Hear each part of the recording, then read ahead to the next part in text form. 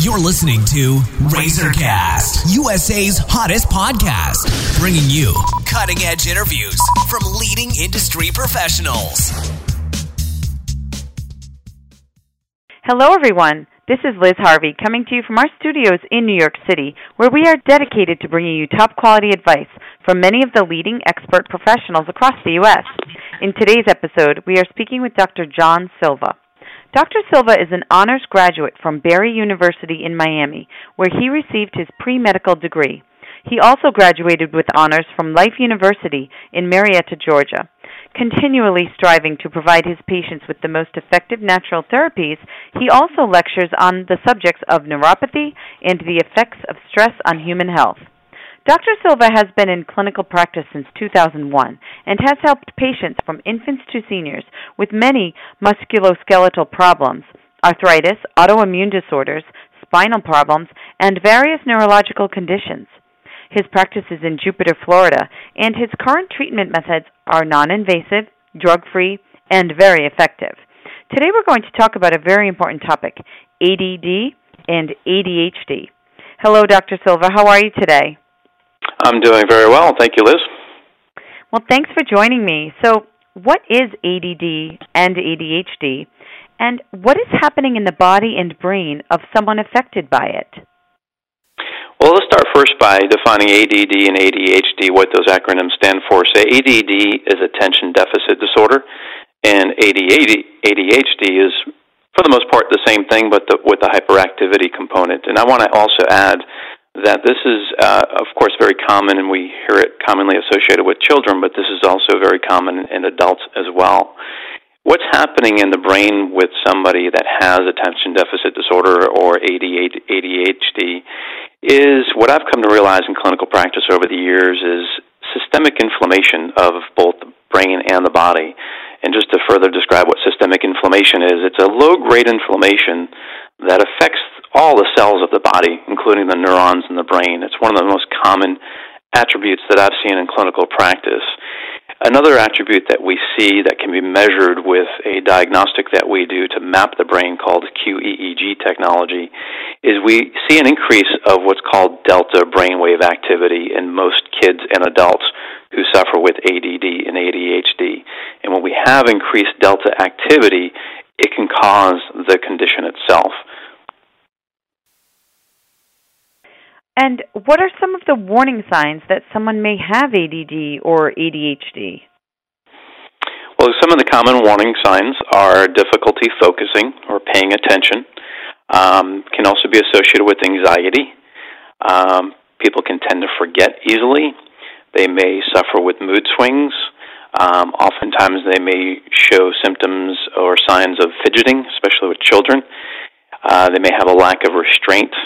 Of course, short attention span, irritability, excitability, and in some cases it can even express itself in anger, or a combination of any one of these symptoms together. And again, this can be common in both kids and adults. And particularly with the ADHD, the person has difficulty not only paying attention, but also has a tough time of just staying still. As a lot of my patients often describe, young and old, that they just can't seem to shut their brain off, can't seem to shut their mind off. Their mind is always going, even when they try to purposely relax or rest or take a nap or even try to go to sleep. Their mind is just constantly going and their body is constantly going.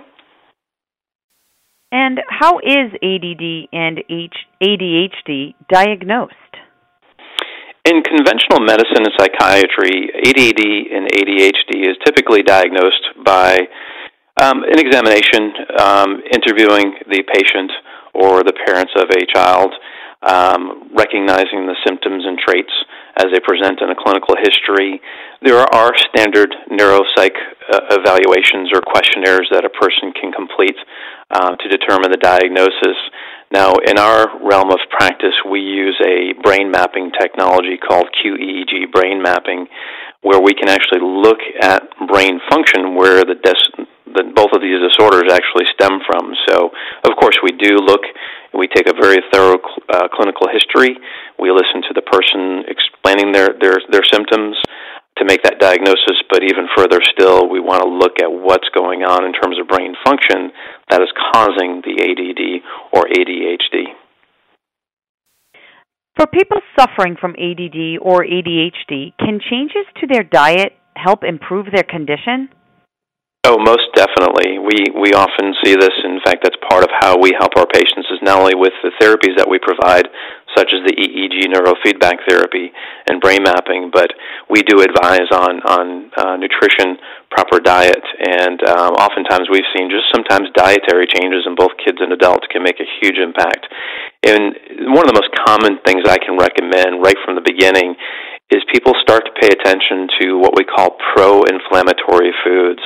As I mentioned earlier, one of the things that I've seen in clinical practice, and a lot of neuroscientists and doctors who practice this way can agree, is ADD and ADHD, one of the more common traits of this or causes is the systemic inflammation, this low-grade inflammation in the brain. So eating foods that are pro-inflammatory, meaning they cause inflammation, you want to cut back or even eliminate those completely and eat what are called non-inflammatory foods.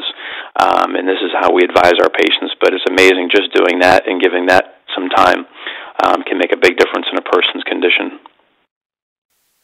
And are there other ways to help treat people with ADD or ADHD without using prescription drugs?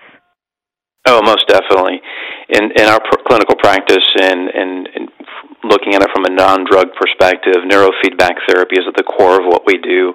And again, neurofeedback therapy is using EEG technology, not only diagnostically to map dysfunction in the brain that's causing the ADD or ADHD, but it's also used therapeutically to help regulate the brain and restore proper brain function.